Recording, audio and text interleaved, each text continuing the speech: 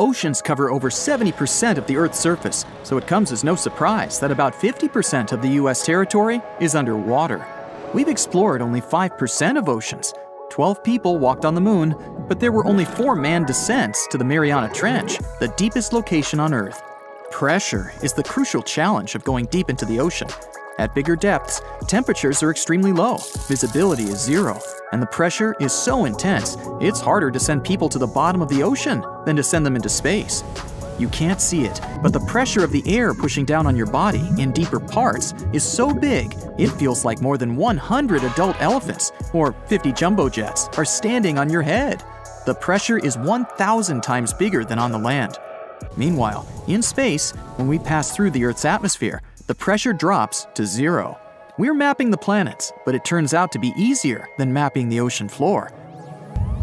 NASA uses radio waves when exploring space, but this method can't be used for the ocean, since the trillions and trillions of gallons of water get in the way.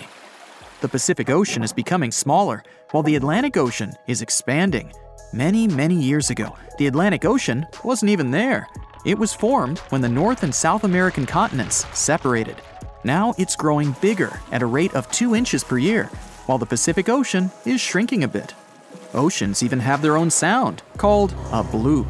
Its quite loud, low frequency, and pretty spooky sound was detected by scientists back in 1997. Some years later, though, other studies revealed that the bloop emanated from an iceberg, cracking away from a glacier. There are lakes and rivers in the ocean depths. It's possible because salt water and hydrogen sulfide make a combination that's much denser than the water surrounding it, which is why lakes and rivers might form and flow right inside the ocean. The world's biggest waterfall, called the Denmark Strait Cataract, is underwater too, in the waters between Iceland and Greenland. It's 11,500 feet tall, and its amount of water is almost 2,000 times bigger than the one Niagara Falls has. This underwater waterfall is possible because cold water is much denser than hot water, so cold water drops into the much. Hey, it's Kaylee Cuoco for Priceline. Ready to go to your happy place for a happy price? Well, why didn't you say so? Just download the Priceline app right now and save up to 60% on hotels. So whether it's Cousin Kevin's Kazoo Concert in Kansas City, go Kevin, or Becky's Bachelorette Bash in Bermuda, you never have to miss a trip ever again. So download the Priceline app today. Your savings are waiting. Go to your happy place for a happy price. Go to your happy price, Priceline. Warmer Irminger Sea. The longest mountain chain is also hidden in the mysterious underwater world. The mid-ocean ridge is almost 40,000 miles long. People studied only about 1% of this ridge. We know less of this chain than we know about the surface of Mars or Venus. Challenger Deep, the southern part of the Mariana Trench. That's a small valley at an extreme depth of a little bit over 36,000 feet. Imagine putting our tallest mountain, Mount Everest, into the Challenger Deep. 1.2 miles would still remain for the mountain's peak to reach the surface of the water. 94% of all living creatures are aquatic, and almost 2/3 of marine life is still not defined. So new species are being discovered all the time, including those spooky ones like the goblin shark, the fangtooth, and the frilled shark. Imagine what more's been waiting for us down there. There are also treasures hidden down below. Oceans have around 20 million tons of gold, but not in a way it can be extracted or mined with any cost-effective methods. It's dispersed all over the seafloor. If we could take it out, each person on the planet would get about 9 pounds of gold. Corals in shallow waters needed to find a way to protect themselves from the sunlight, so they developed some kind of layer that helps them feel good, even when exposed to direct sun rays. Basically, they developed a sort of natural sunscreen. Corals are living creatures. No mouth, eyes, or anything else that could say they're more than a rock, but they are in the category of marine invertebrates. A lot of the oxygen on our planet comes from the ocean. Scientists claim it's about 50 to 80%. The oxygen is produced by marine plants, mostly algae. A tsunami can be up to 100 feet tall, but waves under the surface are even bigger and can reach a height of 800 feet before they collapse. Antarctic fish have proteins inside their bodies that act as some sort of natural antifreeze. These proteins attach to ice crystals and prevent fish from freezing when the water gets too cold. When you place a seashell near your ear, it seems like you hear the sound of waves crashing on some distant beach, like a shell's memories are trapped inside.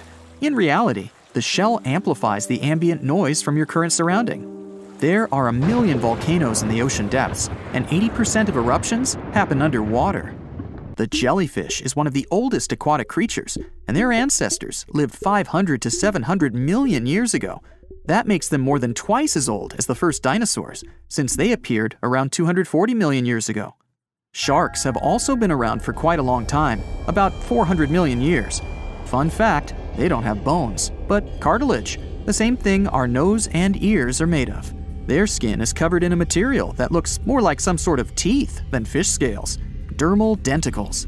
With this, their skin kind of feels like sandpaper, so it helps them be quicker and quieter. The smallest shark, called a dwarf lantern shark, is also one of the tiniest fish in the ocean, since the biggest one ever found was smaller than 8 inches. Lobsters have been around for almost 500 million years. Scientists found fossils of some kind of a huge 7-foot-long lobster, which was one of the biggest animals living at those times. Dolphins are some kind of sleepwalkers, since they sleep with only half of their brain. They close one eye at a time. Sea turtles are quite adaptive animals, and they live on all the continents, except Antarctica. Octopi are incredible marine dwellers. They have blue blood, 3 hearts, and 9 brains. The central one and the other 8 brains are distributed among their 8 arms.